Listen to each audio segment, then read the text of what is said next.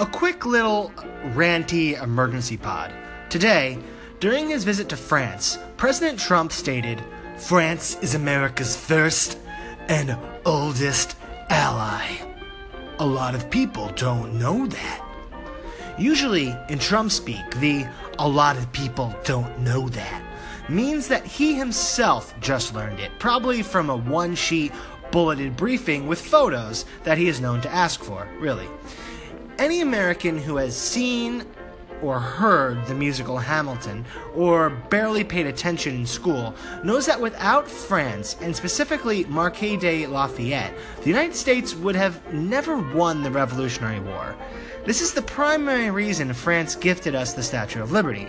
There is a fascinating story of how intertwined our nations are. In fact, we bought most of the landmass of America from France in the Louisiana Purchase. Yes, you may complain that the president said a fact and now I'm making a lot out of so little, but it is more and more clear that our president has perhaps the least knowledge of history of any president in history. And as is often said, those that don't learn from history are doomed to repeat it. And when a person has the single job most responsible for deciding how history judges our country, I think that maybe that counts doubly so.